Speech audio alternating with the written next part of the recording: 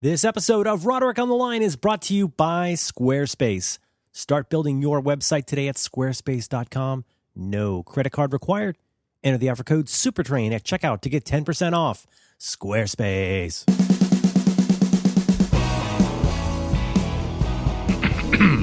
Hello. Hi, John. Hi, Merlin. How's it going? Oh, super duper. Been having some dairy? Oh, whatever my diet project was, I've changed it a little bit. Oh, you changing it up a little? Yeah, my new diet plan is to, if it's really possible, to poison oneself with normal food. That's my plan. I think you're in luck. I think you can totally poison yourself with normal food. Yeah, that's been my experience. Although there's a problem. There's no control right now. Control group, because there's some kind of raw gas leak into my truck. Oh, God. So I'm driving around with all the windows down, and it's like I'm standing at the gas pump in 1974. I know that smell. Where I'm like, whoo, I'm feeling a little lightheaded. So anyway, I can't tell whether I'm slowly poisoning myself with gasoline or whether I'm slowly poisoning myself with pizza and ice cream. Oh, man, I've had those poisons. You know what? Yeah. There's something kind of comforting. I mean, on the one hand, when you're really trying to solve a problem, it's nice to know exactly what your fucking problem is. I think there's a comfort in not knowing exactly what your problem is. Oh, yeah. I mean, I definitely feel comfortable right now. But again, I can't tell whether that I'm poisoning myself with gas. Well, I'm just saying, like, if you had a growing mountain of crack vials on your coffee table, Exhibit A. Right. I'm saying there's something comforting about, well, it could be pizza, could be gas. Uh-huh.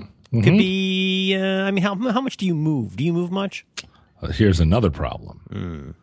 I'm going to the doctor on Wednesday, and I feel like I haven't been to the doctor in 14 years, but in fact, I have been to multiple doctors. I've just never been.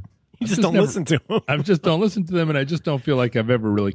The first time I went to the doctor after a long period, I showed up and the doctor was like a lot younger than I was. Oh, that happened. And I was not into it. And he was like, oh, well, I think you've got this. I think you've got that. And I was like, yeah, well, I bet you do. Mm-hmm. I bet you do. Yeah. Med school. I bet you do. Intern. Yeah. And so I didn't want anything to do with him. So I signed up for a new healthcare plan, and I'm talking to a lady on the phone who's like, let me help you find a doctor. And I said, I would appreciate that help very much. And she said, here's a doctor who graduated from medical school in 2007. And I said, no, thanks. And she laughed and was like, oh, okay. And I said, find the doctor who graduated from medical school the longest time ago. Mm-hmm. And she found some guy. Can I have a smoker? Yeah, give me a doctor that has one of those little mirrors on his head. Mirror on his head. He's got one of those kind of double-breasted doctor gowns. Yeah, he's smoking a Winston For his T-zone. and he's got me for. That's right, it's Cools, and he's got a cocktail shaker up on the top of the that was my doctor growing up, Dr. Tower. Dr. Tower was a great doctor, but.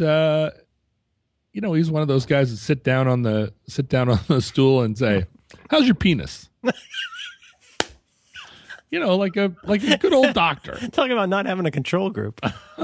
They take a drag on the cigarette, ash it out the window. He's probably winded. He needs to sit.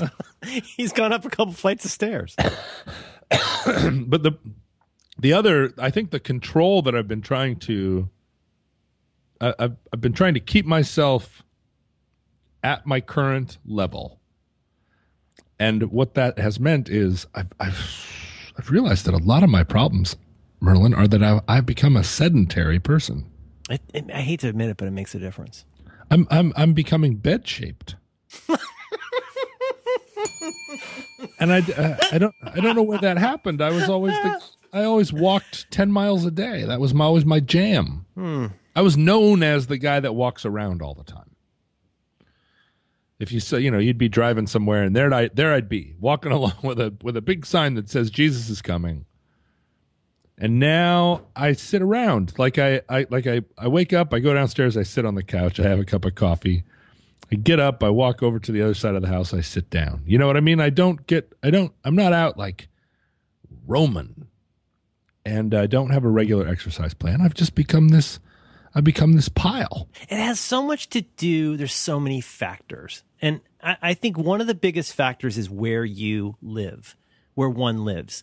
Because, I mean, it seems so obvious until you really think about it. I mean, there are a suburb. You live in a kind of suburb, I guess. Yep. But like a suburb is made to be a place that you drive into and out of. It's meant to accommodate a little bit of walking from place to place. But, as you've seen in Florida, I'm sure there's lots of places where there are no sidewalks. Mm-hmm. You would never ride a bike on US 19 unless you're really, really hardcore. Right. So I grew up in this era where like you would walk to the driveway, then you would drive to the strip mall. In the case of my mom, you'd drive to the walkway. You'd walk to the driveway, drive to the walkway. Mm-hmm. But I remember having to laugh at my mom. She was aging, so this isn't super funny. But like when it's really crazy hot and you have like knee problems, she would drive to different parts in the strip mall. She would get in her car and drive to a different part. And that's part of the thing is like, how much does your life accommodate walking? Well, and unfortunately, I do not have sidewalks in my neighborhood. And when I first moved into the neighborhood, I was still in my 10-mile-a-day walking style because I'd been doing that for 15 years. And so I would, I'd walk out the door in the morning and I'd say, I'm going to explore my neighborhood. I'd walk all around. Mm-hmm. And my neighborhood was built it was initially built as farm country. And then, the houses moved in. And then during the war, there was another layer of houses. And then after the war, there was another layer of houses. So now it's just a neighborhood, but no sidewalks. And what I discovered in walking completely exhaustively around my neighborhood is there's no place to return to. Right? You walk along and you're like, oh, this is what happens on this street. And these are these people in this street. But there's no reason to ever go back. There's no cafe. There's no store. There's no, I'm not a guy that's going to go sit in a park and throw a tennis ball to myself. Yeah. And there's nothing about, it's not an interesting neighborhood in the sense that once you walk around and you're like, oh, okay, here are the farmhouses.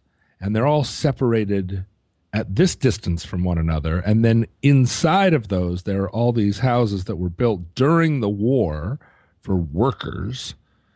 And they each had a half an acre. And then within that matrix, there's all these houses built immediately after the war for young families. Mm-hmm. And then there are all these houses built in 1980 or 92. But once you see that and you go, yeah, that's cool. You don't have to go back down that street to see it again. And so when I realized that the only place to go that was interesting was down to the supermarket. You got that one store that's weird.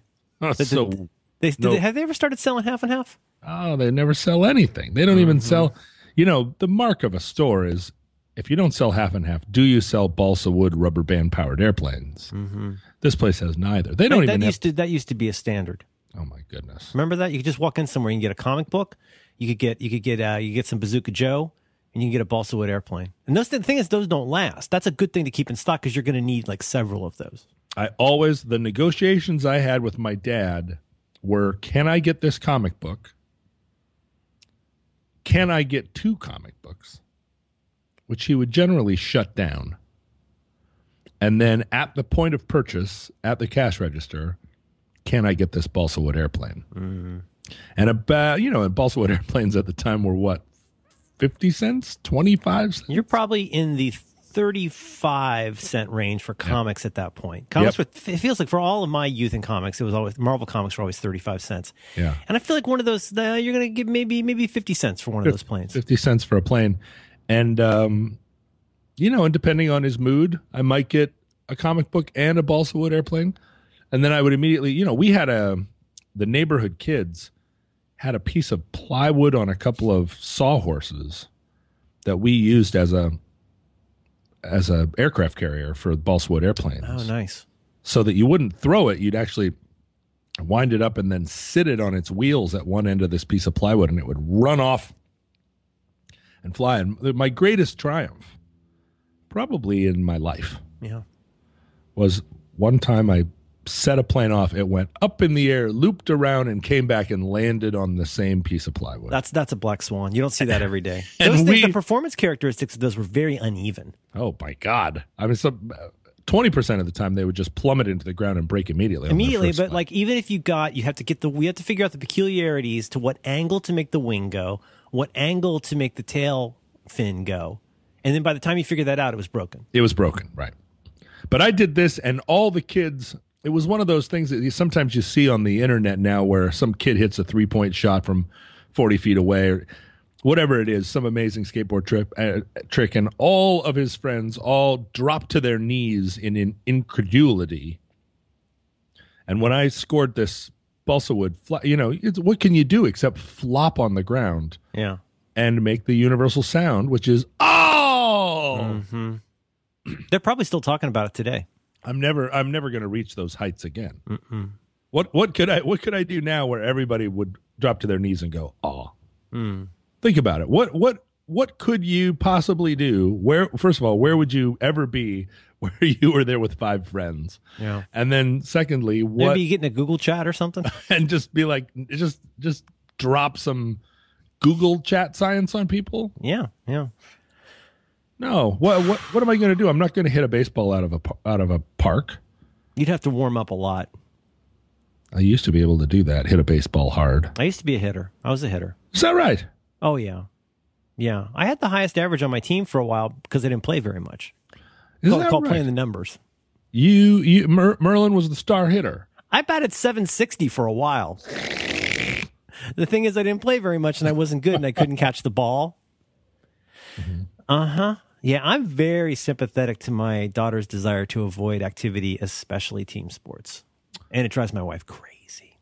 Because I should be there. I should be there pulling, saying, hey, it's good. You should do brownies. You should do soccer. You should do all of the things, because character. Yeah. But I'm like, all I think is like, oh, God, just having to go somewhere, wear an outfit and sit in the sun on a bench and then just be envious of everyone. Envious and tired. That's my bio. Mm-hmm. And Madeline feels like it is important to build character for a child to be schlepped around and put through childhood ringers. It's a very good question, and we actually are not so far off on this. What we do realize is that, I mean, not to beat this into the ground, but I have an ongoing concern about the incursion of institutions into like my child's free time or my child's child time, really. And even though she's about to finish 2nd grade, but if she did her homework really well, like Anne did the spelling, Anne did the assignments, did all of that, she would have like half an hour a day to be a kid. Really? Yeah. How do we get our children out of this? How do we let them achieve escape velocity from this madness? Well, I think that's a very good question. I think there are probably a couple ways. And I think the one that's, here's the thing. First of all, I mean, I had a feeling this would be true with reading, and it definitely in my child's case turned out to be true with reading, which is like if your child is very interested in something, whether that's a cartoon show or Minecraft or princesses or whatever, if they're interested, they will learn to read a lot faster. I think this is a kind of pseudo-documented thing. Like if your kid is just, if you just put, with all respect, I know you love the Dick and Janes, if you put like perfunctory books in front of your kid, it's going to feel like school. But if they're very like incentivized, they will learn to read. So part of it is finding a cart that you can hook that horse to and it won't mind. Mm-hmm. So in some cases, that's just running around in the park. The other thing is, and this is, again, something Louis C.K. said, I think I've mentioned this here before, something Louis C.K. said a few years ago that when I heard it before I had a kid, I giggled, but now it's true. The reason you can't have that? You can't have that because you want it.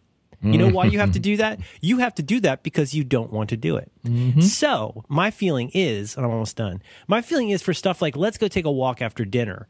That's a good pseudo-forcing thing. Yeah. Committing to like 5 years of scouts or whatever, like not so much, because they should get a chance to have those preferences sometimes. And the thing is, our kid bounces back. So if we force her to go on a walk after dinner, which can be a lovely thing to do, that is a nice thing to do in the nice cool spring air, she ends up having a good time. And then she doesn't want to go back. This is just how it works. But so I think it's a combination of figuring out, and I'm not just saying this to be like some stupid liberal parent of our time, but I think it's true for any time. Like you figure out what your kid is interested in and then let them discover it more on their own. That's all the incentive they need, apart from the things you force them to do, which you got to do. When you go for a after dinner walk with your family, do you and your wife hold hands? No. Sometimes. Yeah, no, sometimes. It's not a typical thing. I don't think you do that till you're old. Well, I was just, the reason I asked, I was just driving here, and I saw a couple walking along in silence, both with kind of frowny faces, walking along a strange strip of the road where I seldom see anyone walking, holding hands. They both had frowny faces on. They weren't talking to each other. They were just walking, but holding hands. And I was like, holding hands. Mm-hmm. That's a way of expressing affection for another person. Or just letting the world know that you're chained together for eternity. Here we are. I can't get this other person off of me. Mm-hmm. But it was almost like maybe like you're both holding the plunger for the explosive device, and you don't want the other person to get it exclusively. Like who's just assume there's a plunger in their hand. Okay. All Contact. Right. Walking down the street. Oh, I was thinking toilet plunger. Oh, that'd be adorable. Wow, that's a real commitment. I don't want to do this. You don't want to do this. Let's do this together. Clork. Yeah, you borrow that like at a gas station to go to the bathroom, and you keep it, and that becomes a temple for your relationship. Oh, right, because it was the key to the bathroom was on the toilet plunger. Yeah. I feel like the number one problem in my life, and I'm extending this to my life with my child, is that I don't get up early enough. I keep wanting there to be 28-hour days. And the reason I want there to be 28-hour days is that I want to get up at 10:30, and then I want to have access to an entire day. And I feel like if you were one of those parents that took your kid to swimming and got up at 5 a.m. I don't know how people do it. Where is the time to do all these things? Because when in the afternoons, we do one thing, as you're saying, and then it's 20 o'clock or something. I know. Like it's all over. I don't know how other people do it. And when I was young, it seemed like days just stretched into eternity. Right. And now I wake up, I go downstairs, I sit on the couch, I have a cup of coffee, and then, of course, you take a little nap then. Then you get up, you make a peanut butter sandwich, and it's fucking 11:30. I completely agree. I completely agree. What are you supposed to do? I mean, and I cannot accept 24-hour days, and I keep rebelling against them in my spirit and saying, this is outrageous.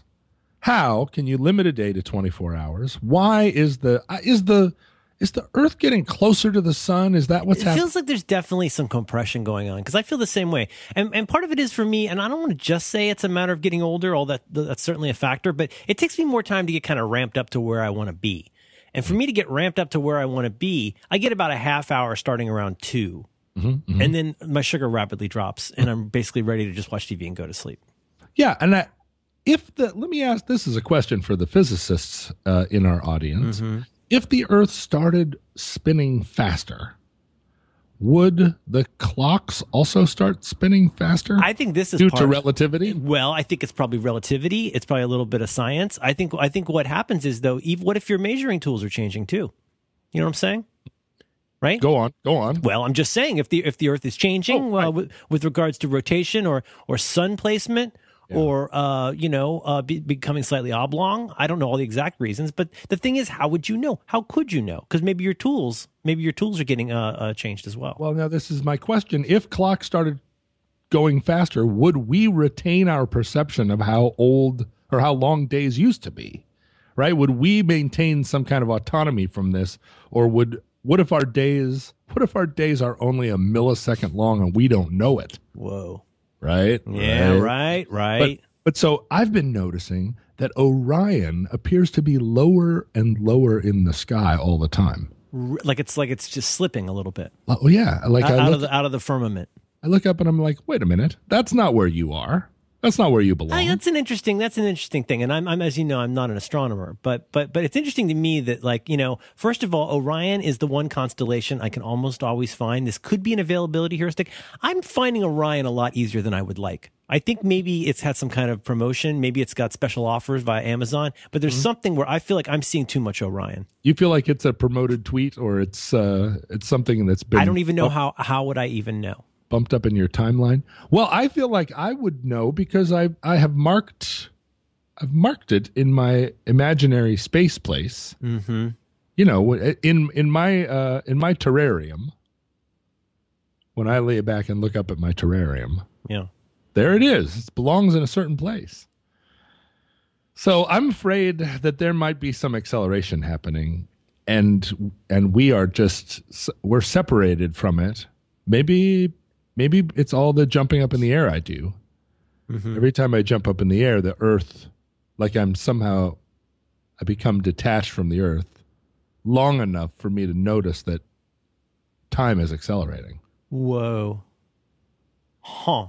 Maybe I should stop jumping up in the air. Maybe I should just submit to my earth-boundedness. What if you could only become aware of these minute changes in the time that you had self-locomotivated up into the air on your own? What if that was your single moment of clarity was the amount of time that you could propel yourself into the air? What if we learned that insight could only come from jumping in the air? I'm not talking about gliding. Yeah. I'm not talking about space kites. Yeah. I'm not talking about plane parachuting. I'm saying you've got to do it. And you know what? I'm going to say trampoline is cheating. The universe would know. Right. No, you have to actively and independently resist gravity. It's like the Matrix. Because we don't even know what gravity is, bro. Nobody really knows. So maybe gravity is just like an inhibitor. It's an inhibitor. It's like a governor on one of those U-Haul trucks. Yeah, it's a governor, right? You can't go faster than 55 miles an hour unless you jump. I'm not saying this is like canonical science. Well, I mean, is there really such a thing? Yeah, thank you. I mean, if it's canonical, it can't be science. I share that. You get more into spirituality at that point, right? Or literature. There's a lot of spirituality in what we're saying. Absolutely. I think more people need to get with that. I have faith. I seriously do have faith that I'm going to be able to accomplish a 28-hour day one day. Faith gets a bad rap because it gets closely associated with the Jesus. And that's fine for what it is, or the whole idea of God writ large. The trouble is, you can have faith about lots of things that you don't have any evidence for. I guess it could be a kind of magical thinking. I prefer to think of it as spiritual thinking. I had a question the other day. Let's say I was in the Abu Dhabi airport. Okay. And I wanted to buy a talisman of some kind at an expensive jewelry store. I wanted to buy some commemorative necklace. And let's say I was walking through the Abu Dhabi airport. Like if you're walking through the Vatican City airport. They got an airport? Yeah, it's a little airport. Seems like you go to Rome. Well, sure, but if you'd go to Rome if you can't afford to fly out of Vatican City. Oh, I see. It's bespoke. Right? Yeah. I mean, it's like if you have to ask, is there an airport in Vatican City? There isn't one. You can't afford it, That's right? But let's say I'm walking through the Vatican City airport and I bought a little. Let's say I bought a religious icon in the shape of a cross, and let's say I encounter a cardinal. Right, we're waiting for our flight. It's Southwest, right? So there's gonna be a little bit. Is that where you line up? There's gonna be a little tussling, right? We're both in group 2. Mm-hmm. And I'm like, hey, Cardinal. Miter, Filsenbag, miter. Well, let's say I've been in Vatican City long enough that I've got a crooked staff. Okay. Right. But I put some jingles on it, so it's a jingle staff. But I want this little cross imbued with some religiosity, imbued with some magic. If I turn to the cardinal and I say, Cardinal, would you bless my little talisman? because I'm going to give it to my daughter as a protector against the unknown. The dark arts, yeah. Right. I don't know, but I think that a cardinal could go a Domine Spiritu Sanctu on it, right? And then it would be more magical. Maybe imbued. Right? Yeah. No, I mean, it's a not unlike what you might call a blessing. And I suspect that they have, once you reach the level of cardinals, it's probably like a free buffet. Like you can imbue or charm or bless probably as many things as you want. You could probably even accept a gratuity for it. Sure, right? Let's say I slip him a 5 and I say, put a little mojo on this. Let's say you put some English on it. Yeah, right. And then I can give this little cross to my kid, and who knows what it will protect against. There's no control group. But better to have it than not, right? Better to have a deathbed conversion. Sure. Than to just go into the unknown, and maybe you die and you're like, boo ha ha. Well, it's like Pascal said, I'd piss on a spark plug if I thought it'd do any good. Right? Pretty small. It's not, I mean, who's it hurting? Well, so this is what I'm asking. I do not know enough about Islam to know if I'm in the Abu Dhabi airport and I buy some sort of talisman that has a little glyph on it. If I see an imam walking through the airport, which I surely would, can I walk up to the imam and say, put a little English or a little Arabic on this little guy, right? And give me some Allah power? Or is that not a thing that they do? Because it seems like Islam is more like not into witchcraft. It's kind of like almost like getting an autograph from God. Exactly. Right? Like so you're worried a little bit. It sounds like if I hear you, you're saying like, would it work? First of all, let's talk in terms of, efficacy. Right. Can I get an imam to bless my glyph?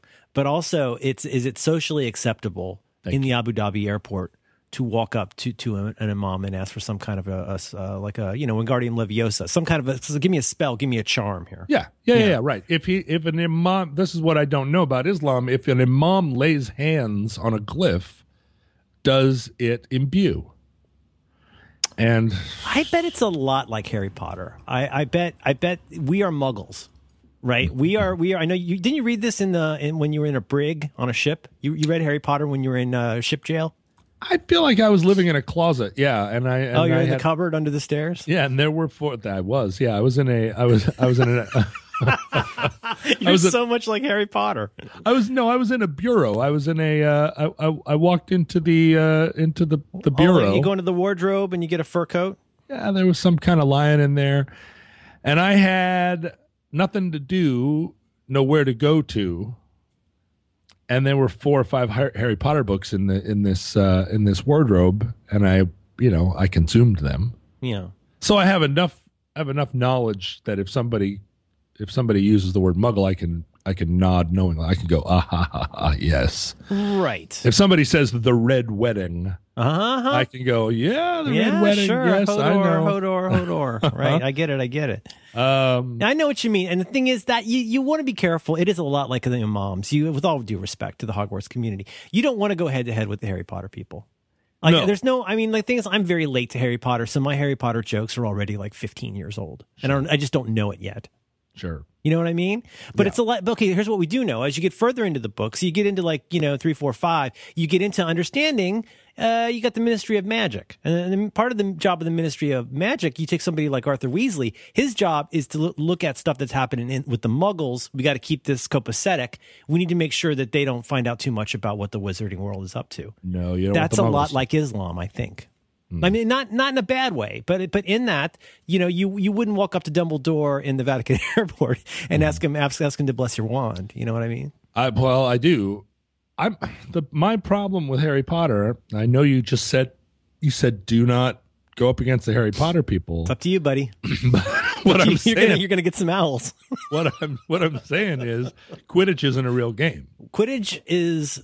This should just be a quarterly segment on this show. My daughter was explaining how Quidditch is not actually bullshit, but I don't buy her explanation of it. I still think it's bullshit. If you play Chutes and Ladders, you know what's going to happen, right? You go down the chute if you roll the dice wrong. or whatever. I haven't played Chutes and Ladders in a long time. Well, like Candyland. Well, actually, we have a way that we play it where we've added some strategy to it. Some consequences? Oh no, I thought you were going to say consequences. The only way I've been able to bear Candyland since she was about 2 was to add some strategy to it, which I have done. I see. But it's still largely a game of chance. But I take your meaning exactly. Yeah. And it seems to me that Quidditch is sort of like watching the television show Lost, where as long as you don't care if it makes any sense, you can enjoy it. Yeah, right. That's precisely it. Everybody's chasing around, and really all it is about catching this little ball. And if you catch the little ball, it's my understanding that if you catch, this is where my daughter schooled me. We were walking home the other day, and she told me, I was telling her how Quidditch is bullshit, which we always talk about, and she says, no, actually, it's not. Because my understanding was, as soon as your seeker catches the snitch, two things happen. You get 150 points, and the game is over. Right. What she's telling me, and I don't again, right, my daughter, not me, but what she says to me is, no, but here's the thing. If the other side has gotten like 250 points but hasn't caught the snitch, I didn't know you could put up those kinds of numbers. But apparently, it's like cricket, right? Like Premier League cricket, like where you play for like a month. The games are 40 years long. Yeah. Where apparently in Quidditch, the game can go on so long that you could actually go and train new people who don't know about Quidditch to be replacements by the time the end of the game comes around. But so side 2. Let's say Slytherin is up to 250 points, right? Catching the little no. They got the bludger, and they've been putting legitimate Quidditch points on the Quidditch board. Right. And then fucking Harry Potter comes along, he catches the snitch. Guess what happens? 2 things. Number 1, boom, 150 points. Number 2, game ends. Trouble is, are you with me on this? Yeah, okay. The game ends automatically whether as soon as you catch the winged ball. Yeah. Then the game is over whether you want it to be or not. Exactly. So if that's true, and I don't really care whether it is because the game's still bullshit, that makes it interesting and strategic. It becomes a little bit like cricket or one of those terrible games of football where you just try to run down the clock. Right. That's the worst. If you're watching the football and you get in the other team, I don't know if you can do that anymore because of timers and stuff. But it used to be you would just do lots of I'm not really going to try, and the clock would run down. Yeah, you'd run the Heisman over and over. You run a Heisman or a flea flicker? Yeah, you'd do a flea flicker. Absolutely. So I don't know what this has to do with Islam, but I imagine there are rules that are hard for any Muggle to understand outside the community. Well, I don't even understand all the rules of Catholicism, but at least within Catholicism, they got books. You can look it up. I can read the books. I think but also, there's a lot of signifying that happens with the hats. Right, you look at a Catholic of a priest of some kind, and the vestments tell the tale, right? The taller the hat, the longer the chat. There you go. I don't know. Taller the hat, the thicker the thicker the mat, or the This episode of Roderick on the Line is brought to you by Squarespace. The simplest way for anyone to create a beautiful landing page, website, or online store. Start building your website today at squarespace.com. Enter the offer code SUPERTRAIN at checkout. You get 10% off your first purchase. Oh, Squarespace, what do you say? They got easy-to-use tools and templates. They will help you capture every detail of what drives you, because if it's worth the effort, it's worth sharing with the world, and no one will make that easier for you than Squarespace. Squarespace put all the power you need into your hands and take away the pain points, stuff like worrying about hosting or scaling or what to do if you get stuck with something. With Squarespace, you can build a site that is professionally designed, regardless of skill level. There's no coding required. Their templates are so easy to use. They're so beautiful. Magnifique. Making a kissy noise. You'll easily be able to make your website look and feel exactly how you want. This is true. I've done it. Squarespace has state-of-the-art technology to power your site and to ensure security and stability. They are trusted by millions of people and some of the most respected companies in the world. It is, in fact, where we host the Roderick on the Line podcast, to which you are listening right this moment. We have always been with Squarespace, and we've never looked back. They have been terrific to work with. Their site templates are just stunning to look at, and they all feature responsive design. That means your site is going to look great regardless of whatever kind of dingus or device you're using. They do all that for you. This is just getting started. Squarespace has tons of awesome features. They have 24/7 support with live chat and email. They have the Squarespace commerce platform that allows you to add a store to your Squarespace site. And they have the beautiful, so cool cover page functionality. You can build great looking single page websites. It's all rock solid, fast hosting, so much more. And truth is, if you're a nerd and you want to stretch Squarespace even further, you got to check out their dev platform. This lets you get your hands right onto the code to tinker with your Squarespace site the best. And if you sign up for a year, which you should totally do, you get a free domain name. That means you can choose exactly what you call your site. And isn't that something we should all do? We should get to call our site what we want. We're living in a modern age. Crazy part? Squarespace plans start at just $8 per month. So go please today. Start a trial with no credit card required. Start building your website today. Go to squarespace.com. And when you decide to sign up for Squarespace, please make sure to use the very special offer code SUPERTRAIN. That is going to get you 10% off your first purchase and shows your support for Roderick on the Line. Our thanks to Squarespace for supporting Roderick on the Line and all the great shows.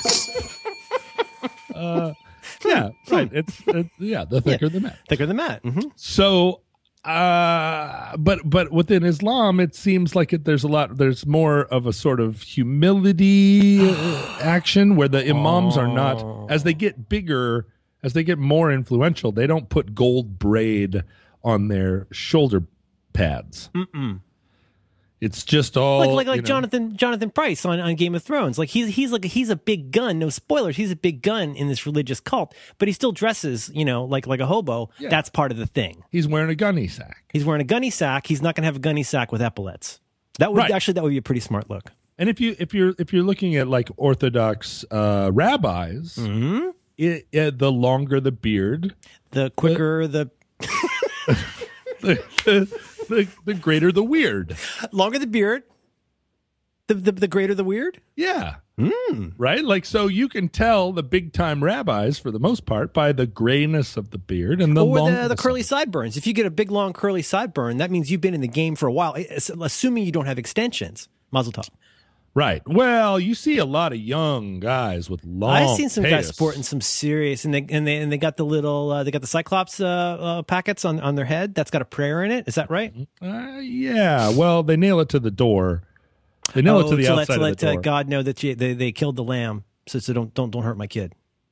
Yeah, it gets a little confusing to me there too. Think about this. Why is this day different from all other days? Mondays, am I right? Yeah. The other thing to think about is, and I don't want to get us in trouble. I think we're already in trouble. Okay. Think about another recently minted pseudo-religious movement that started in, let's say, the 50s or 60s that came along, right, that involves free stress tests and boats. Right, let's say. Okay, for the sake of argument, this could be a lot of different modern religious movements. Sure. But what do we know about that? Well, the answer is officially not much, and that's the point. Right. Because you got to move up through your levels. Yeah. Right? Yeah. Right. But when you're a 1 or a 2, you're basically writing checks. You get to level 3 and stuff starts to happen. And then you get that level where your eyes will blow out if you're not ready to read it. Well, so what happens if you get up to the 33rd level? 33rd level, right? You get the apron, they push you off a cliff. Okay, but you go through the spanking machine. And then you realize that it's UFOs. It's always been UFOs. Yeah, all the way down. But the thing is, if I bump into a 33rd degree, let's say, for instance, member of this religion that is based on science, sure, am I going to know? Is there going to be something where they've got like the sides of their hair is white, sort of like Jimmy Two-Fish or whatever? Okay, or is it a thing where their eyebrows get really hectic? Oh, you're talking about like from The Spice. Something happens where there's an accumulation of something, whether that's hair or the spice or wisdom, mm-hmm, or various UFO powers, but something that would show you that this they've been in the shit. Yeah, right. Some kind of like sheen to their coat, or brightness in their eyes, or their teeth and gums look good, like a cold nose. Some way to identify a high-ranking member of this particular knowledge. That's a really good question. That's what I'm interested in. I understand hierarchical systems, is what I'm saying, and in situations where your Jonathan Pryce is in a gunny sack, you can tell, at least no spoilers, right? But you can tell he is the most humbly dressed, and so even there's a system in place where you can say, the old guy in the gunny sack is the top dog. Oh, this is the cup of a carpenter. Yeah, exactly right. He's pitching his humility. You pull a Gandhi, like the guy in the underwear, right over here. He's the head guy. Yeah, over here they got no soup. Yeah, this guy over here, not me. So yeah, exactly. Like Gandhi's wearing homespun diapers. He could afford nicer ones. He could afford a lot nicer ones. Have you ever seen that picture of a young Gandhi when he was a lawyer in South Africa? He was incredibly handsome. Wearing a 3-piece suit with a tall collared shirt. He looks tremendous. He looks like somebody that could work for Chase Bank who got a tan. He looks tremendous. He does look tremendous. He's a very handsome young man. Was he a Hindu, John? I mean, as far as we know. Yes. Okay. Let's say yes. Okay. Let's say yes for the sake of argument. But it really throws a loop when you think about the guy in the underwear with the crowds, and then you find out that he was a lawyer. You know, right? Not that you can't be a lawyer in a diaper. One of the great Morrissey songs, but still, it's very interesting. So he pictures him in what, the 20s, the teens, the 20s. He's all decked out in Western wear. Western wear. I mean, not like John Travolta, but. Yeah, Western. Yeah, Western wear. Yeah, he's got the lariat. He's got a Mickey's. But my feeling is that you've got to be able to look at a cleric and recognize some quality in them. Like David Koresh had the darkest sunglasses. Oh, Jim Jones, dark sunglasses. Also dark sunglasses. He also he had a big chair. Didn't he have a big wicker chair he liked to sit in? Jim Jones had a big chair. I don't think there wasn't room in David Koresh's compound for a big chair. But he did have like a virgin deflowering bed. Okay. Something to communicate to everybody that he's the big wheel. Okay. And so that's where I get lost. Like I walk around with a kind of tempo where that's right. It's all about tempo. In my religion. It's not even a meter. It's a tempo. You've got a groove. Yeah. If you see me walking around, you'll notice that I have a tempo which communicates that I am the leader of my cult. That's true. And you would be able to pick me out of a crowd. You got 40 people walking around in a big circle, let's say. Right. Oh, right? I see what you're saying. And you'd look around and you'd be like, it's just a bunch of undifferentiated people walking in a circle. Right. But then that's not actually the case. That's right. Then you would say, there's one person that's got a little bit different tempo. I felt that way about Robert De Niro walking around in the EMT uniform in Heat right before he steals the ambulance. And I'm thinking, you know what? You totally know that's fucking Robert De Niro. Yeah, you're not going to mistake that guy for just an ambulance driver. No, he's not he's at least a paramedic. This is the thing about movies that's fake. Yeah, it's true. Right? It's like Quidditch. You get people to come in there and pretend that they're somebody else. Yeah. I think there's a lot of similarities. Because here's the other thing, though. I think this is true in the wizarding world. I'm almost positive this is true in the science religion from the 50s. Here's the thing. And I'm wondering now, I have to tell you, as I sit here today, I'm wondering if this is true of all religions, wizarding or otherwise. You get a certain idea about what this thing is. You go to vacation Bible school. You make things with popsicle sticks. They pour water on your head. You get to drink some wine. 5, 10, 15 years go by. You're just moving up just a little curve. You're learning more, but you're deepening your knowledge. You're deepening your knowledge of well-known topics. The thing is, as far as I know in Christianity, there's not a day when they say, okay, let's tell you what's really going on here.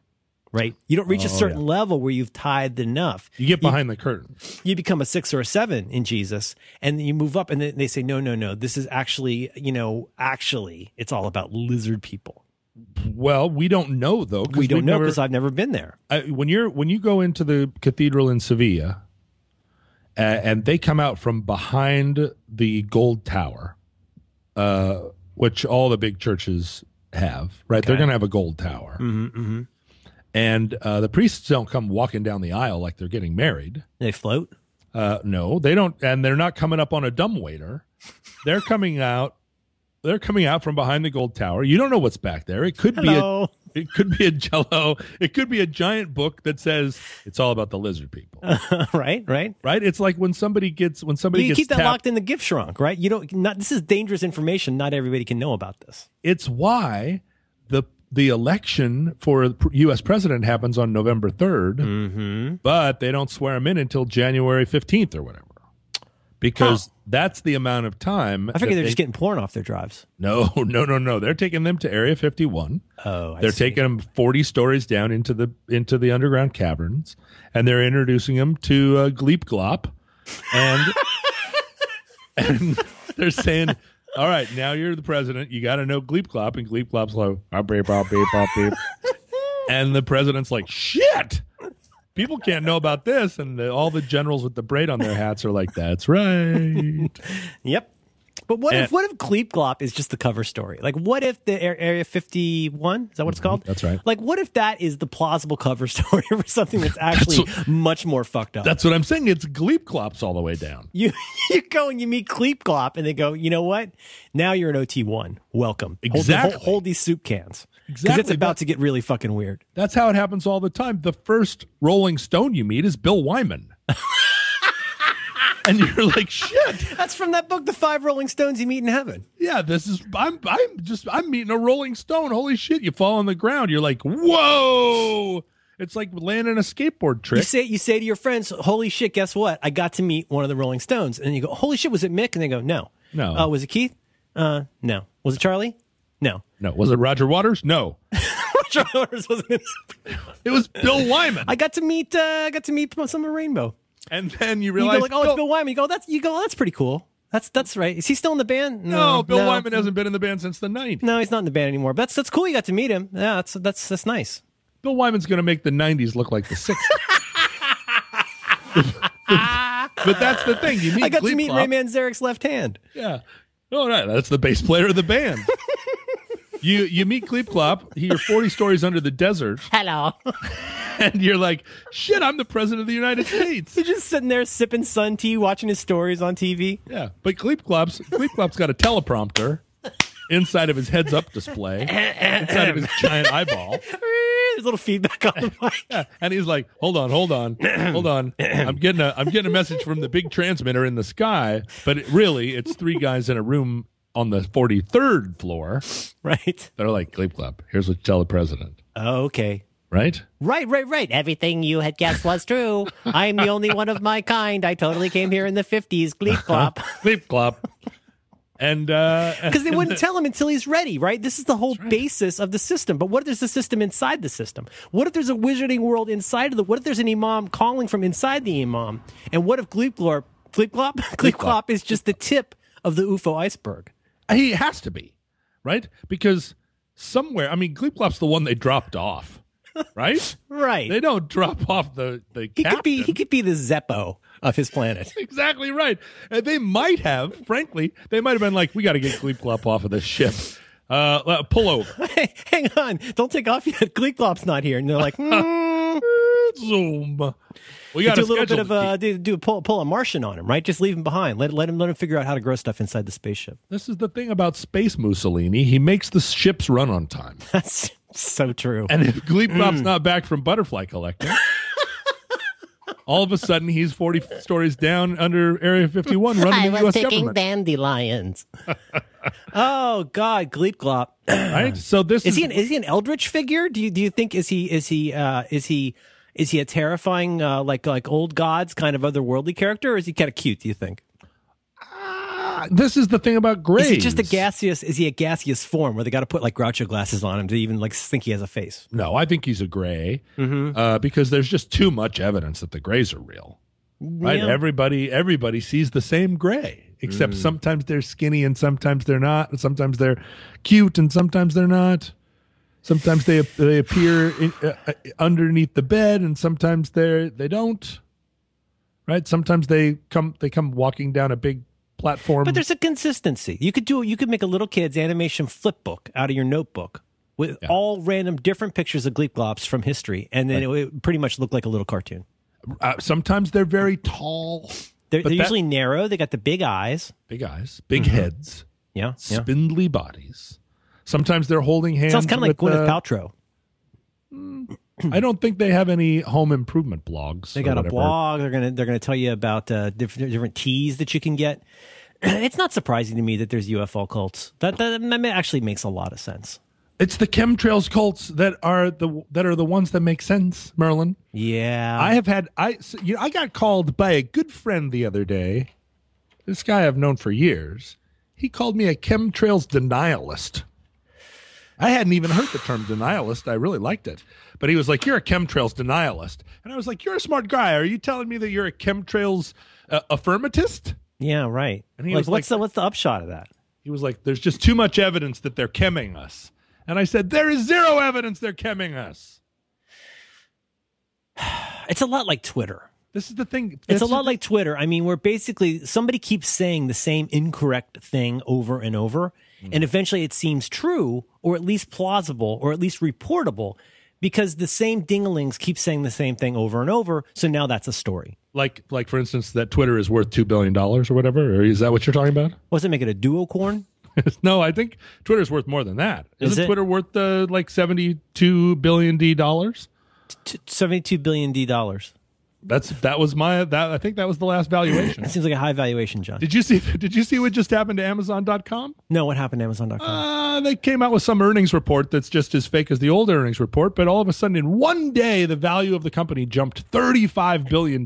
My friend has a theory about Amazon that I think is very interesting. Let's hear it. Because they never have big profits. My friend has a theory that just a funny guess, that Amazon comes up with whatever number they want to report for, I guess, profits, square that against the revenue, and they spend everything except that amount so that they have some amount that they can say that they made. I don't know. I mean, I'm not a statistician, but that makes a lot of sense to me. Like, they got to show some money, but they don't want to show too much. They want to keep that steady trickle going, but they got to show something. Well, see, I'm not sure what being an esthetician has to do with it, but That's how you pop people's zits in a spa? Oh, you pop people's zits and they put it on the internet and people watch that shit. Is that like ASMR? It is. People sit and watch zit popping videos for hours at a time. I can see that. I mean, I wouldn't actually see it. That's horrifying, but I can see why that would appeal to people. No, I think they say things like, I just had a really hard day at work and I want to come home and just relax. Watch some zits. Watch some zit popping. Huh. So this is the thing. If you go back, and I don't know why, but I've been saying here's the thing a lot more lately, and I feel like that was our original way of talking to each other. But then that guy from 30 Rock took it, and now I can't even say it without. I don't think he's like heavily involved in that show. Oh, really? He just shows up and reads the script. Well, we should save that for another day. But I think there's a kind of podcast where somebody famous just sort of shows up. Sort of like you do. Yeah. Well, the Amazon earnings report feels to me exactly like the what if I went back in time but still had my smartphone daydream. Oh. Where you're like, look, if I start betting on penny stocks because I'm Googling through the time hole, I'm able to use Google and I'm able to say it's January 3rd of 1954.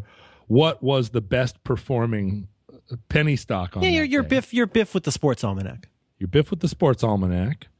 Kind of, right? But you don't want to give away the whole game, right? If you're the stock guy that's never wrong. Part of being a hustler is losing a lot at first. That's right. You got to lose, and you got to periodically lose big. Mm-hmm.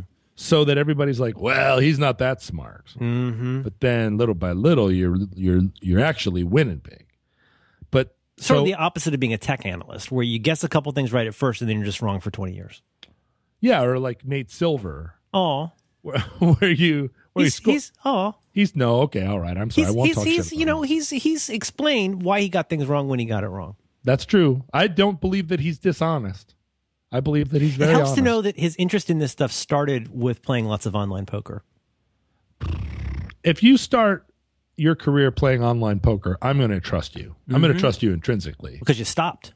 And it's a gentleman's game. That's true.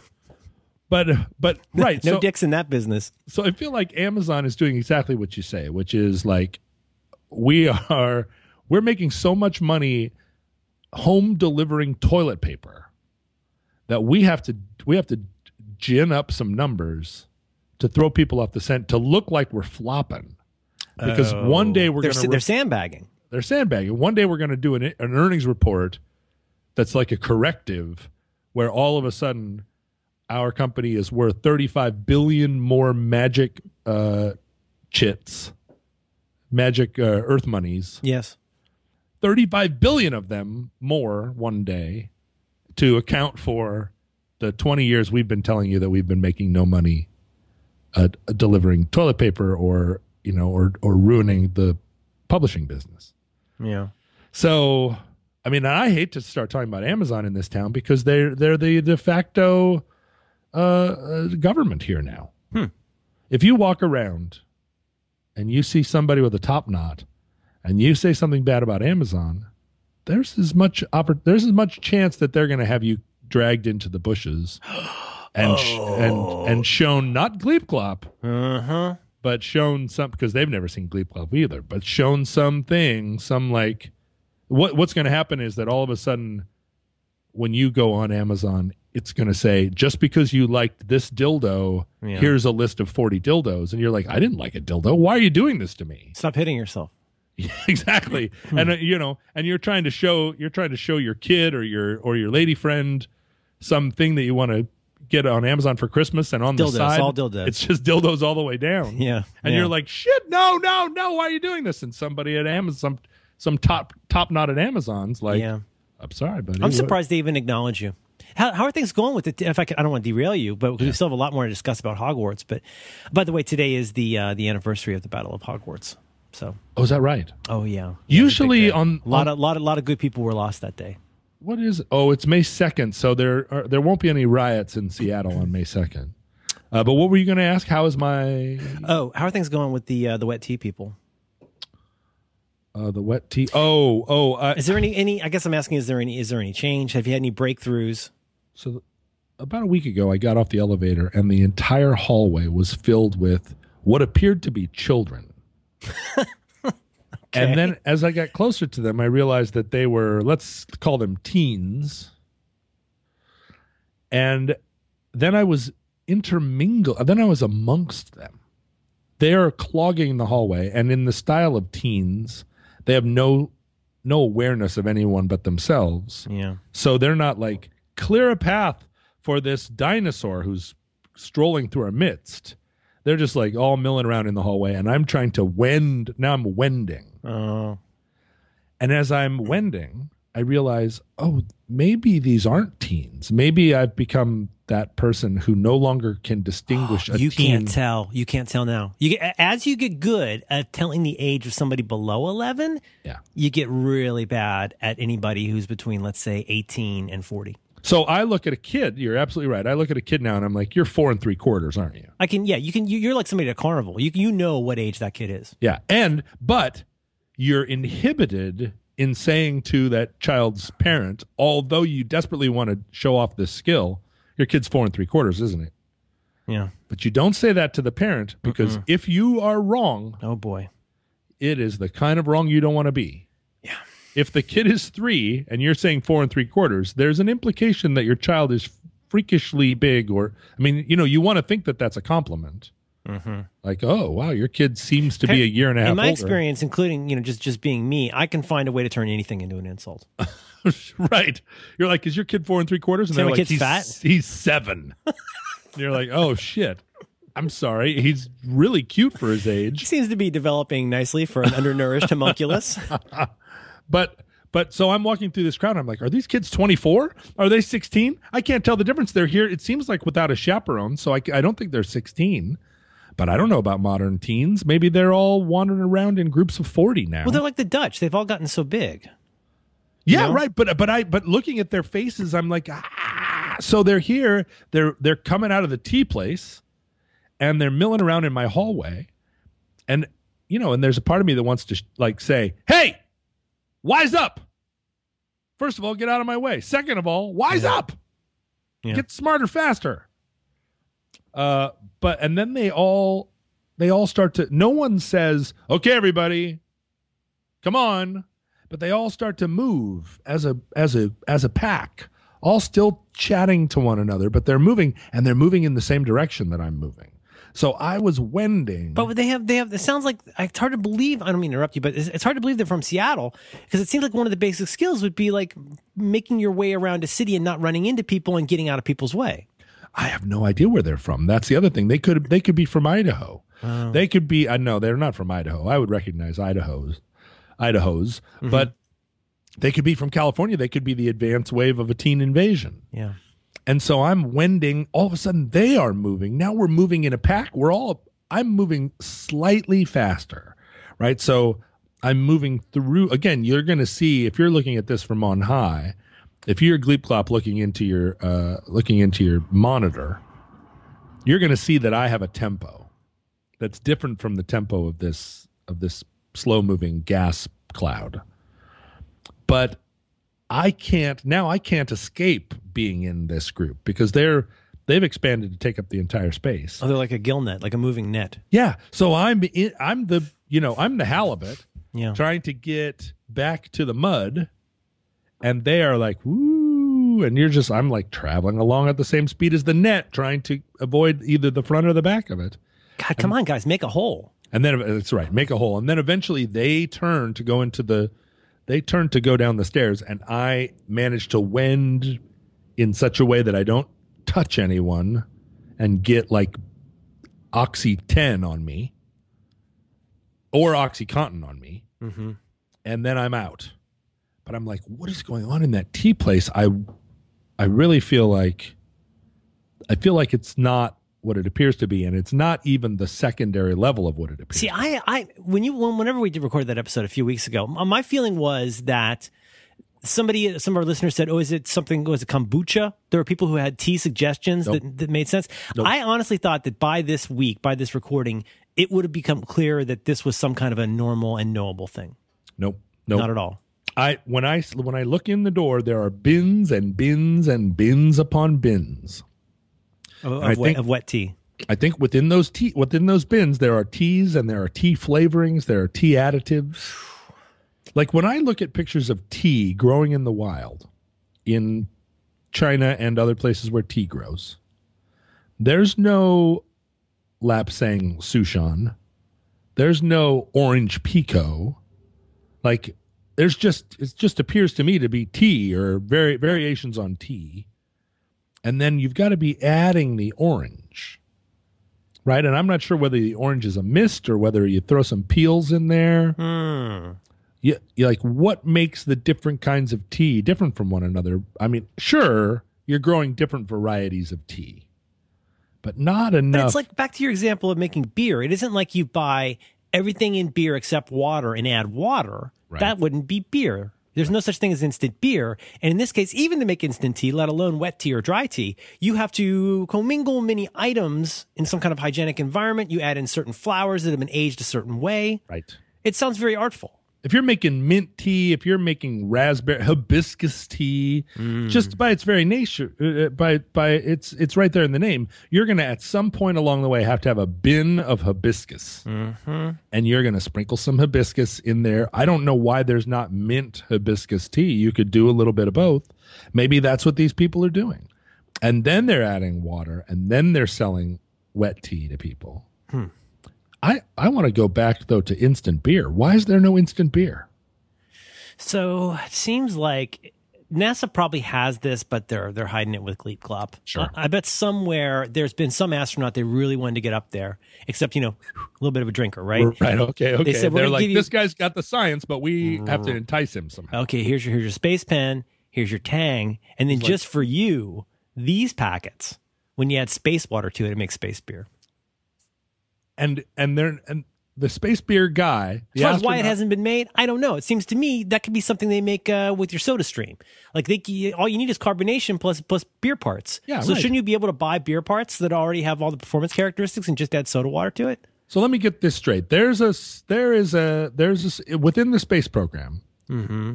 It's a specific set of skills. Like for instance, if you're going to go to Mars and you want a botanist, yeah, right, or let's say, do you remember the movie Russia House?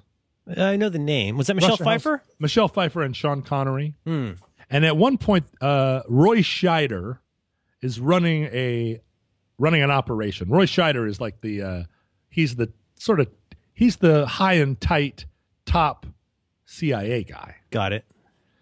And then as every rendition of the CIA, I'm sorry to use the word rendition, but every rendition of the CIA in film includes one very flamboyantly either gay or artistic. real eccentric, where you're like, what is this? This is like the guy from Community in The Martian. Right. He may not be a gay fella, but he's very artistic. And you say that you're always hearing about how hard it is to get into the CIA, and they do all these background checks on you, and they don't want there to be any kind of funny business. Mm-hmm. But then in this film, there's this like 65-year-old guy who used to work for the OSS, who is walking around like Rip Torn, and you go, how does this make sense? But then again, it perfectly makes sense. So you're saying within the astronaut corps, there's someone like that, except he's more like Foster Brooks, but he's got skills that we need in space. Yeah, so I think desperately. he might be played today by Kurt Russell. Okay. Right, as kind of like a combination. He's Snake Plissken as a comic drunk meets some kind of a science boffin. A science boffin. Yeah, like he's a smarty pants, but like he's got a reason to want to make space beer. Yeah, right. Well, to keep the bloodline going. It's a long trip. To allow there to be drunks in space. Why is there? I feel like this is some kind of artisanal thing, something that we should. I don't think you and I have the power to set loose an army of top knots, but there is an army of top knots. Oh, like Death Eaters. Well, here's the thing. Also, you think about the top knots. What's a top knot love? A top knot loves anything artisanal and small batch. What else do they love? They love hiking. Right? They love going out and being able to hike. But the thing is, are you going to carry a couple half racks on top of your top knot? No, it's going to be hard. And you got to take out what you bring in. What if we give you artisanal instant beer? So when you go on wherever you go, when you walk around in the Pacific Northwest, you could make instant beer that's not heavy nor environmentally impactful. One thing a hiking top knot likes about hiking is they love to drink river water. Mm-hmm. Right? This is a thing that people don't know about top knots, because in a lot of places, I never knew that. I feel like I'm getting an education right now. Well, this is the Gleepglop thing, right? Is the Gleepglop is not. He's not the head Gleepglop. He's the butterfly collector. Yeah. The top knots that you're meeting like out in the town are just they're the Mike Millses of top knot culture. I get you. The real ones are they're like the stormtroopers, right? They're not the head guy. They're not making it administrative executive decisions in the top notch hierarchy. Those guys are high up in the mountains drinking river water. And ignoring each other. They don't even give a nod. And they don't give a nod. And the thing, because they're all, they don't have to nod at each other, right? Mm-hmm. They're like Eskimos. They don't need to talk. They're a lot like Cardinals, John. They're a lot like Cardinals. But they're the Cardinals of top Cardinals of top knots, yeah. And they're up there, and they don't get Giardia because they're putting instant beer in their river water. Instant beer. Oh, I see what you're saying. So this is a little bit like you come over on the Mayflower, you bring some hardtack and Johnny Cake, and you got some casks full of beer. Even the kids are drinking beer because that doesn't have Giancarlo in it. What's it called? It doesn't have Giancarlo. Right. Okay. Giardia, which is also a brand of gluten-free spaghetti. But my suspicion is that it's like sourdough. Right. And I bet you, I swear to God, I bet you right now there are some top knots somewhere with making some kind of artisanal sourdough, because sourdough was the original artisanal thing. When I was a kid in the 70s, all the top knots of the day were talking about sourdough. We're making sourdough. Had their own little pile of sourdough that was. Get your own starter. It's all got Napoleon in it. Yeah, their sourdough was rotting on the kitchen counter, just like every house you went to in Anchorage in '75 had a little pile of sourdough somewhere getting hot. And I don't know. I haven't heard about any of these sort of olives and anchovies people also pursuing sourdough, but it's got to be next on the chain. If I'm hearing you correctly, not only is this a lot like the Roman Catholic Church or the Wizarding World, via Hogwarts, it's got a business model, but we can't see it. It's got a Gleepglop business model. Yeah. There's something much deeper than just a bunch of wet tea and an artist in caustic painting warehouse. You're saying this could go a lot. This is the Gleepglop to Area 51. What I want to know, like I had a tweet up the other day. Mm-hmm. Oh, you did? You were in San Francisco. You had a tweet up. I had a tweet up. and just as a random sampling of our audience, although not completely random because my tweet up was in the Lower Haight in San Francisco. So it's a random sampling of our audience that can get to the Lower Haight in San Francisco. So Nate Silver would on control for that. Right. You can't say this is everybody, right? Because I have had a tweet up in Kansas City, and there were a bunch of people that came to that, and they're not well. But you know what? There are a lot of similarities between those two groups. If we were going to activate an army, yes, you and I, if we were going to say, if we were going to Manchurian candidate some situation here, where like army of Roderick on the Line listeners, rally to my flag. To me, my X-Men. We would be set for life in terms of apps. We would be able to develop any app we wanted.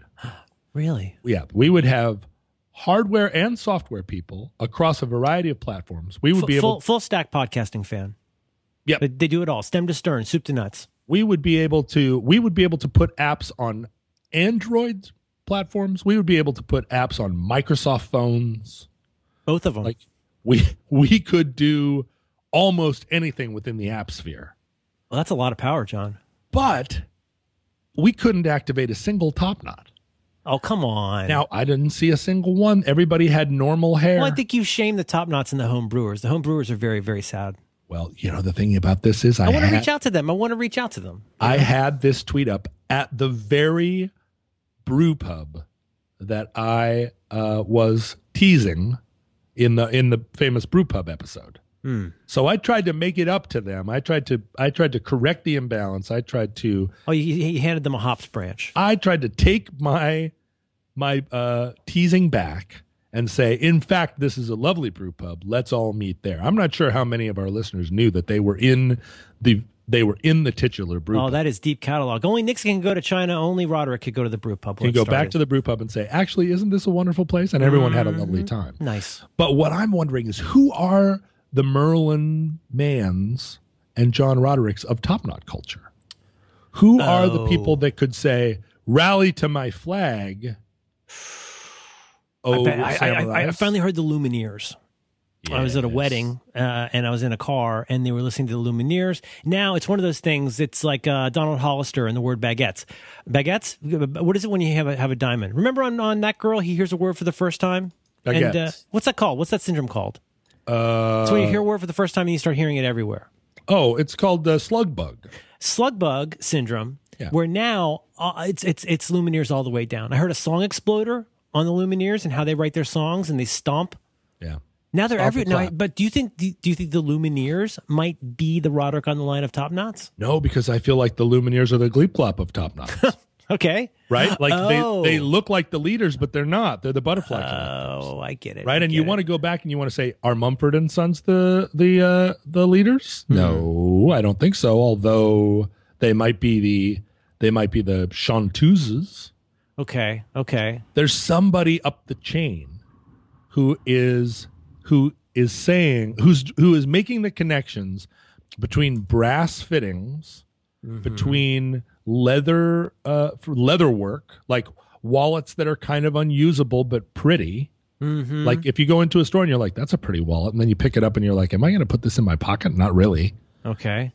Pocket books and stuff where it's like nobody uses pocket books. But they're getting made, and are beer and big trays of food where it's all covered with leaks. Butcher classes. Mm-hmm.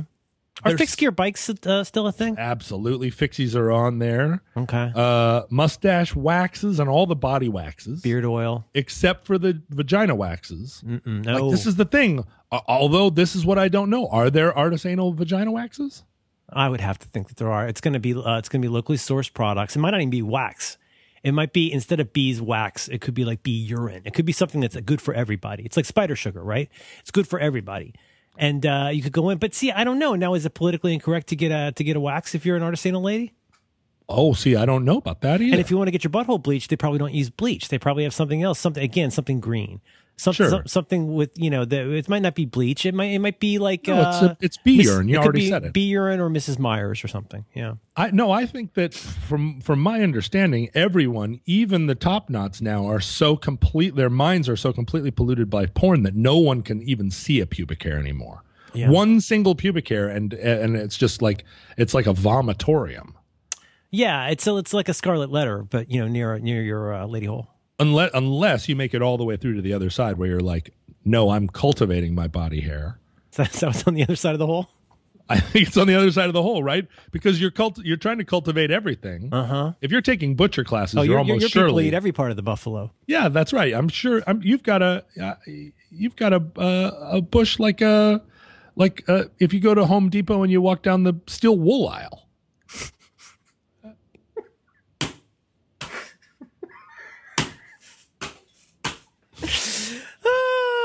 Okay. Are you flopping your flippers? I'm flipping my flipper because now I'm thinking of the last episode of season 5 of Game of Thrones, and I'm thinking of that blonde lady having to walk naked down the aisles at Home Depot while people throw things at her. That's right. Whore! Whore! A poor blonde lady. Blonde lady. Spoiler alert. She had a body double for that. Oh, well, of course. Yeah. Right. Game of Thrones has more superfluous breasts than the movie Airplane. Okay. All right. That's a good. Now, there's your control group. Finally, a control group. I meant gratuitous rather than superfluous, but both gratuitous and superfluous. Although you can't really say a breast is superfluous. Well, unless it's like a fifth one. Right. I mean, if you got like 4, that's plenty. 2's normal. Sure. Three's kind of an oddity. Right. 4, you got Remulus and Romulus. That's right. You can raise Roman twins. Remulus and Romulan. Right. But 5 is that could be super, or it could be, you know what? It could be vestigial. I feel like the 5th one's for the runt. Oh, sure. You ever know anybody with a vestigial tail? No. I've known people with a 6th toe. Yeah, that's pretty common, especially in Ohio. I've known people who have a little bit of a tail. Really? I've never seen it, but I've heard about it. Really? Yeah, you can get a little bit of a tail. It's like your spine keeps going out and it makes a little bit of a tail. What does that look like in jeans? I don't know. I think you'd probably have to do a Princess Leia on it, kind of bind it down. It's a thing like in gay culture where you'd wear handkerchief. put a brown handkerchief in your left pocket. Yeah, you put a little flag on it. You can make a little hole in your jeans for it. If you're walking along and you're looking at somebody's butt, and then all of a sudden, right above the butt middle part, yes, the butt cleft, the butt middle part. Yeah, let's call it the cleft. Okay. Then there's a little thing wiggling in there. I think you're going to differentiate yourself in a busy bar. Are you going to say, is that Lemmy Winks? Mm-hmm. Or is that a vestigial tail? Think about how a monkey or a cat uses their tail. It's for balance. You could be probably one of the most balanced people in the bar, even with a very, very, very modest tail. I'm so desperate to be one of the most balanced people in the bar. Join the club. Battle of Hogwarts. Picking a doctor. Yeah. What's going to happen to us? I don't know. I got a lot of problems with online reviews in general. Yeah. And so I still find myself having to consult them. If it's a place I don't know anything about, here's my choices. I can go to their crappy website with all the things that they claim about themselves. Right. I can go to the dumpster fire that is Yelp. Ugh. But I'm trying to figure out if there's a way. And so now back to your thing with the doctor, though. I've done that before. You get a big book. It's almost like the voter, like the book you get in October for the election. Mm-hmm. And you're like, ugh, do I really have to read all of this? You know what I mean? Except you got to pick a doctor. So what do? How do you pick a doctor out of that book? Well, you could go, well, we got cancer in the family, so I should look for somebody who's good at oncology. But mostly it's like, as we used to call it, a Facebook. You're going to go through there and look at the pictures and the names and see who suits you. Do you know what I'm saying? Yeah. I mean, how do you pick out of a directory like that? So I was somehow through a internet wormhole, I ended up back in Anchorage, Alaska, on the internet now. And this is a thing that I seldom do, right? You don't look at Anchorage through the internet, partly because the internet is insufficient to describe Anchorage. Anchorage was late adopter of the internet, just as it was a late adopter of everything. But it's then, like a cold brigadoon. Like a cold brigadoon. Mm-hmm. But so I'm on the internet. I'm looking at. I followed a monkey path. Yep. To a picture of a hotel, an abandoned hotel on Northern Lights Boulevard that was once the Ramada Inn, was once called the Northern Lights Hotel. It is a hotel that I remember quite well. It's the hotel in which I saw the first episode of Buck Rogers in the 21st Century. Wow. Back Beady, in- beady, beady. Yeah, back in 1980 or whatever. Yeah, sure. 7980, yeah. When I started to reflect on You can remember the room where you discovered Aaron Gray. Yeah, that's right. Brother. And I'm sitting there and I'm thinking, now wait a minute. I lived in this town. Why was I in a room in the Ramada Inn watching Buck Rogers in the 21st Century? And then I remembered my dad had some, and I remember these little moments all the time now. He had some meeting that he had to go to at this Ramada Inn and got a room in which he parked me in front of the television, in front of Buck Rogers in the 21st Century, while he had his meeting. You were by yourself in a hotel room at the age of 10? 10 or 12. Whoa. Watching. I was 12. You were probably like 10 or 11. Well, and this used to happen to me all the time. I was in hotel rooms my whole life by You myself. and your sister. You throw, you find things to throw. To find things to throw out the window, light paper Ice. airplanes on fire, Paper and throw airplanes. ice out the window until somebody down on the sidewalk went in and said, "There's some kids upstairs throwing ice cubes out the window," and then there'd be a knock on the hotel room door, and we would be like, "Shh," and we'd duck under the bed until the knocking went away. But I'm very comfortable in a hotel room by myself, even when I was 7 years old, because my dad always had these mysterious meetings, and I'm wondering whether I think he was just having affairs. I think he was meeting some woman in the hotel bar, and he was like, "I'm gonna," a hotel room at the time was probably $30. He's like, "I'm just gonna put $30, put the kid in them." That's pretty smart. Right, put him up in the hotel room, turn on the television. He's not going anywhere. What Probably could gave be me- better? What could be better? Right? could be I mean, better? what are you going to do? You're going to, I would really rather go somewhere and find homework. You're going to sit, you're going to be in a hotel room watching TV. Like, there's no reason for you to want to leave. Your dad could be going and have his quote unquote meeting, on the next floor. Yeah, everything's Right. good. It could be in the next room, as far as I know. But in a hotel room, what do? You go out of the room, you go down to the ice machine. Go to This the is ice before machine. key cards, Yep. so you just leave the door unlocked. You Go get down- you get those keys where the keychain's like a big diamond. Oh, Remember I- those? I still have a couple of those. I have one from the Fantasy Inn in outside of Miami, a motel room that had like plastic on the sheets, and when you turn on the television, it only has porn on the channels. I was like, "What am I doing here?" Oh, of course, it's called the Fantasy Inn. What was I thinking? Oh, dear. I was just looking for a room. I was just looking for a $50 motel room, and I'm in some place called the Fantasy Inn with like plastic on the bed. So I kept the key. It's before kayak. I was so furious. I was like, I'm keeping this key because at least the key is worth $50. It's actually hanging on the wall in my bathroom. Nice. But so I'm looking at the former Northern Lights Inn on the internet, and I'm like, and the Northern Lights Inn was right across the street from what I think was called the Chef I think it was called the Chef or the Chef's Inn, which was a place. This is a place. This was a steak restaurant where you walked in. The center of the restaurant was a giant piano that you could eat on. Right, there was a piano bar guy that was sitting there tinkling the ivories. Wow. But then the piano was made into a giant table, so you sit around the piano. A piano shaped. It wasn't just a piano bar. It was like a piano bistro. The piano was the bar, Oof. and you would pick your steak that were like raw steaks on a big platter, and you'd pick your steak, and then the guy in the chef's hat would take the raw steak that you put your finger on, and he'd put it on the broiler and cook it right in front of you. No kidding. This is called the Chef's Inn, or it was one of my dad's favorite restaurants. We went there all the time. I would never stop going there. My And goodness. the guy sat and played the piano. You sat on the piano bar eating your basically burned on the outside, red on the inside steak. Pittsburgh, right?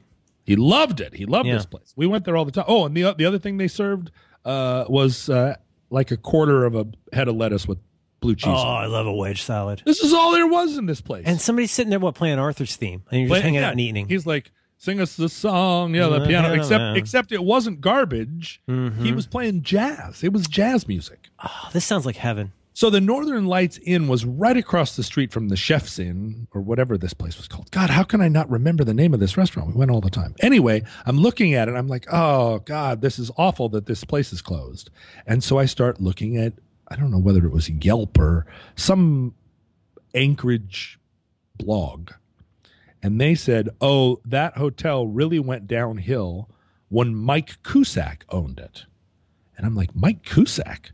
Mike Cusack lived 5 doors down from me when I was growing up. What? He was the dermatologist who had his own Zamboni. He owned he's a dermatologist turned hotelier who once owned a Zamboni. So we lived on a lake, and when the lake would freeze... Everybody's obituary is going to be so much better than mine. Mike Cusack would build a hockey rink on the lake. He had hockey rink walls and lights on poles. And he would build this hockey rink on a public lake where we all lived. Don't you dare fucking call yourself an entrepreneur until you've done what Mike has done. Mike the dermatologist built his own hockey rink on the lake, and then he had a fucking mini Zamboni that he would drive around his own hockey rink on a public lake with a generator running lights so that insane. His kids Don't you admire that? Well, it was, I mean, compared to like even Elon Musk isn't so flamboyant.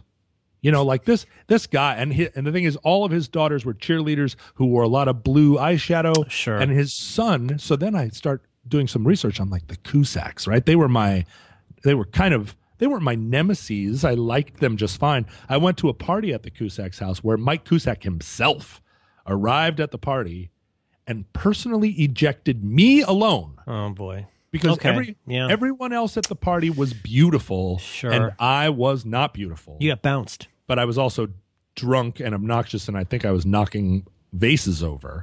And he was like, "You out!"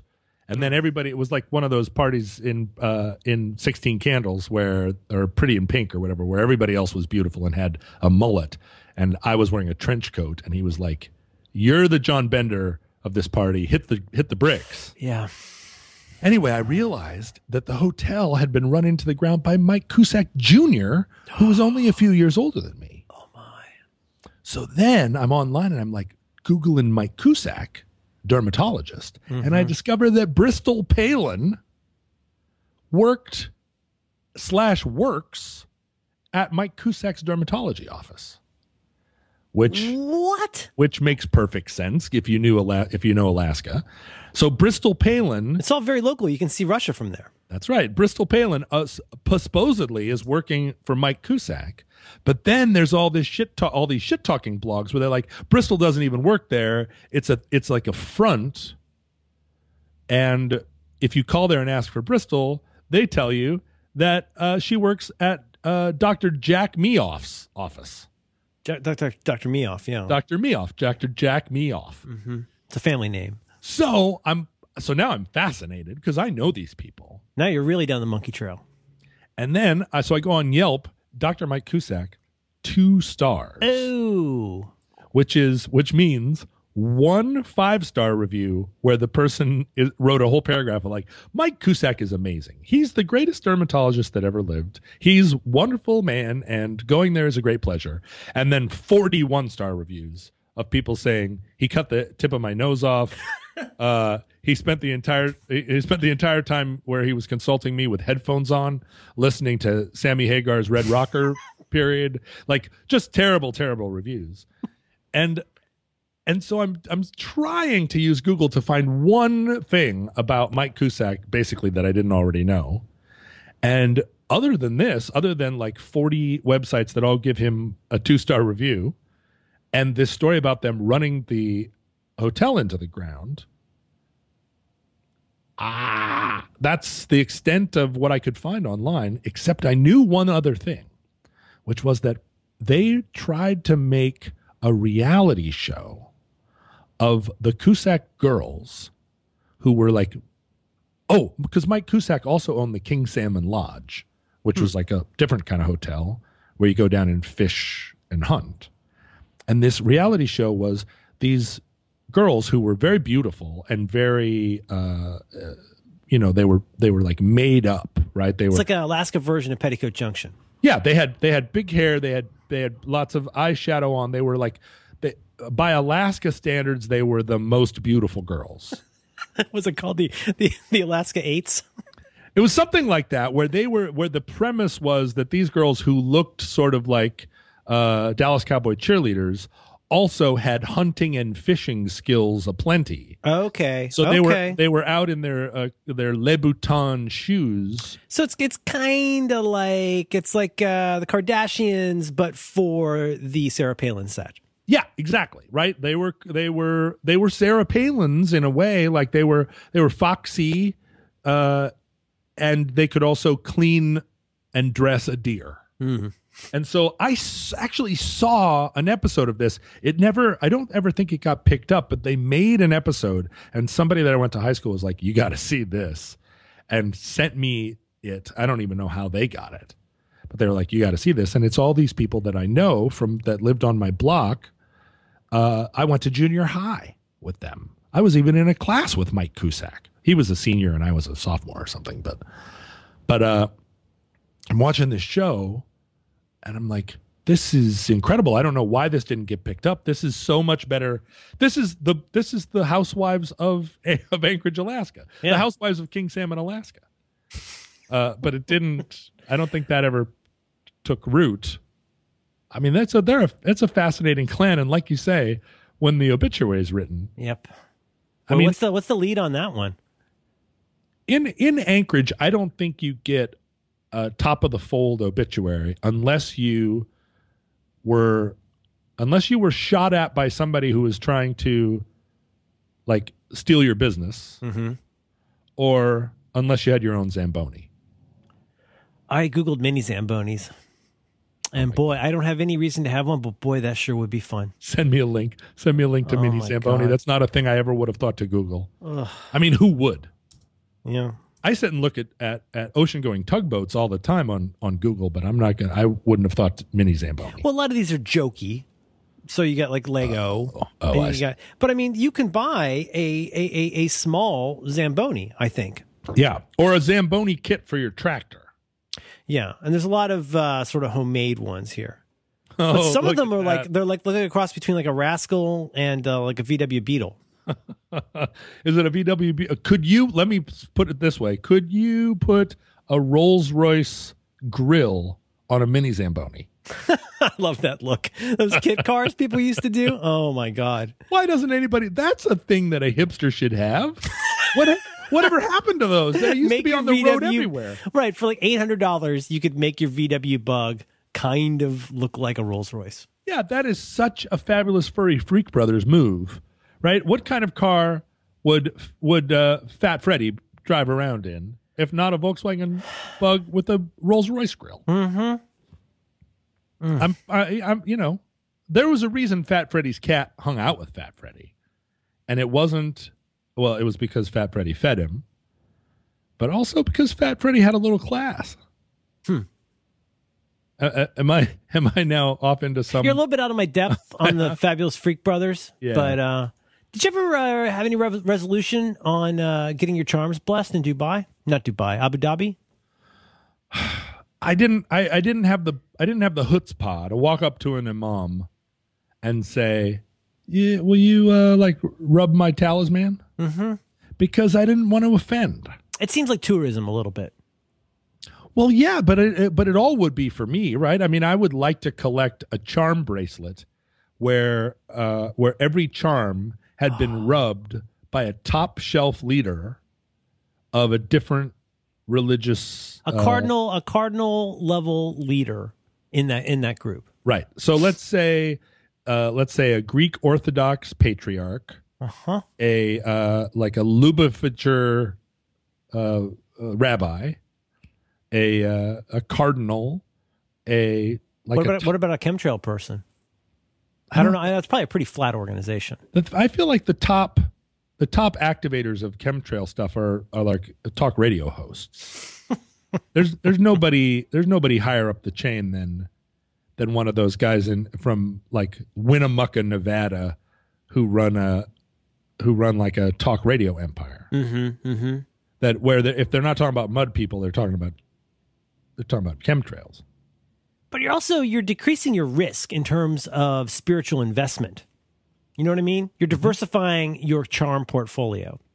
Yeah. Well, right? and it's not a thing that I would wear. I'm not going to wear a charm bracelet, but I'm talking about giving these things to my daughter to ward off evil spirits. Like everybody who goes to Turkey comes back with one of those ward off evil eye, like sun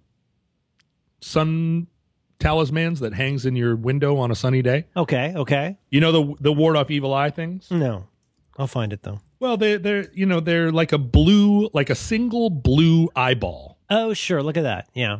And people bring those back from Turkey because that's what Turkey is trying to sell you. Right? You get there and you're walking around and you're like, I want a souvenir from Turkey. It's like coming back from Hawaii with a lei. It's like coming back from, but the thing is, a lei will die, whereas an evil eye warder offer never will. Okay. But like you could come back with a like a miniature, like a snow globe with the mosque from Edirne in it, but you're not going to do that. You're going to come back with one of these evil eye charms, because I don't know where they might be selling them in the airport. I never went to the airport there. Oh no, that's not true. I've been to the Istanbul airport. I don't remember whether they sold evil eye charms. But you put one of those on a charm bracelet that you give your kid, and you're just. I think you don't even tell them what it's for. No. You just say, "Here's some pretty things," and they wear it, and you're hedging your bets. And if their life goes better, Hakuna Matata. Hakuna Matata. You get them a Hakuna Matata badge, right? Ahawahale wahalahawahale. Mazel tov. Kim Kardashian wearing an evil eye. Is she? Yeah, I mean, she's had it all. Do you ever think you'll get into a phase where you wear a lot of turquoise jewelry? That seems to be a thing still. Like, not as much as it used to be. But, like those old couples holding hands, you get a guy with long hair and a beard and a lady with long hair and a beard, and they're frequently both wearing turquoise jewelry. I always admired people that wore bootcut jeans and turquoise jewelry, but I think you have to have slim hips. I think that's a slim hip thing. Oh, I got childbearing hips. That's not going to happen. Yeah, you're not going to wear that. You're not going to wear turquoise jewelry if you don't have slim hips. That's a thing for guys with a large mustache area. That's true. That's true. But I for a while there, if you go to northern Italy, let's say you're walking across the Ponte Vecchio. Sure. And you say, like, there's a lot of jewelry stores here. People have got to be coming here for a reason. Let's take a look. There's a kind of ring called, I don't know what it is, a friendship ring or I don't think it's about friendship. I think it's about command and control. But it's 3 gold rings of different kinds of gold: pink gold, yellow gold, green gold, blue gold. I don't know the other. And is it it's like a luck cocktail? Well, in order to get the ring on or off your finger, it's built in such a way that the rings have to kind of roll over each other. Okay, like they really are 3 separate rings. 3 separate rings that roll that are like intertwined. They're like almost woven together, and as you put them on your finger, the rings sort of roll on. And it was explained to me, I guess, that if you then coated the ring with wax or something, that you couldn't get the ring off. Oh, because it has to roll. I get it. And so it was some kind of like our love is bounded, or maybe all of that is baloney, and it's just a pretty ring. But when I was there. The first time in Italy, I was like, I really want one of those. That's very exotic, because I think I was on a train with somebody. I was on a train with some Lebanese guy, and he was like, check out my ring. Or I saw the ring and I was like, what is that ring? And he's showing it to me, and I'm like, wow, I've got to get one of those. And then I'm in Florence, and I'm like, that's where you get it. But then, of course, it's made out of gold. And I had like 11 pfennigs and couldn't afford this thing because they were expensive even then. But I saw a silver one, and so I bought the silver one. And I was walking around for a long time thinking, I'm going to be the silver jewelry guy. Oh, I like that.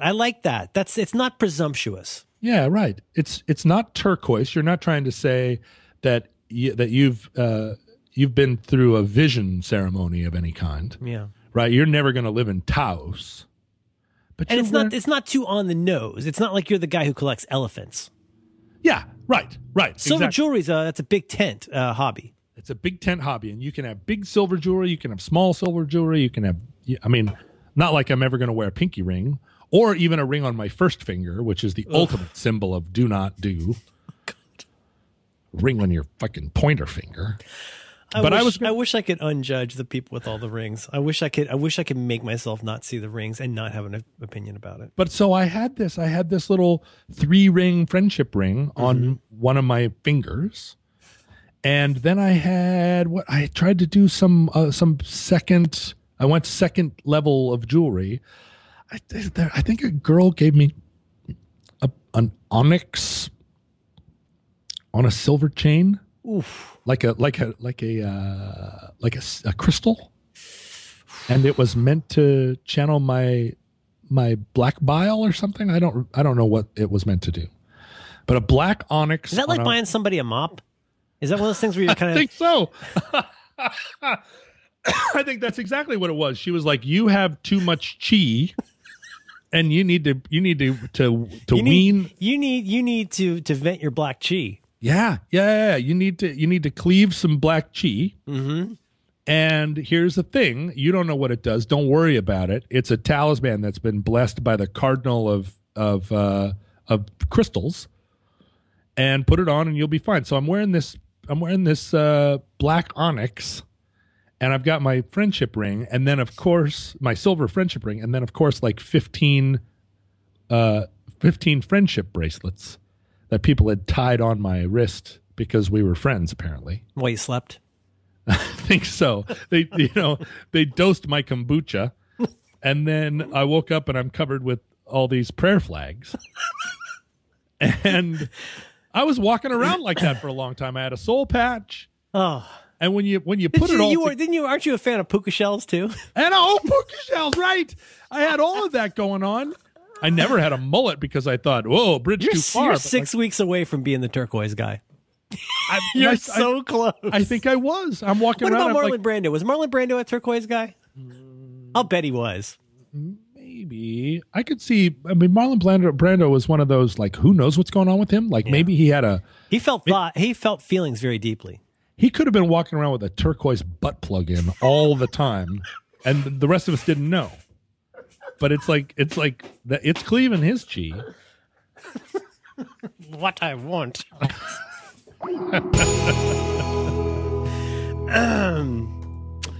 Marlon Brando turquoise. Mm-hmm.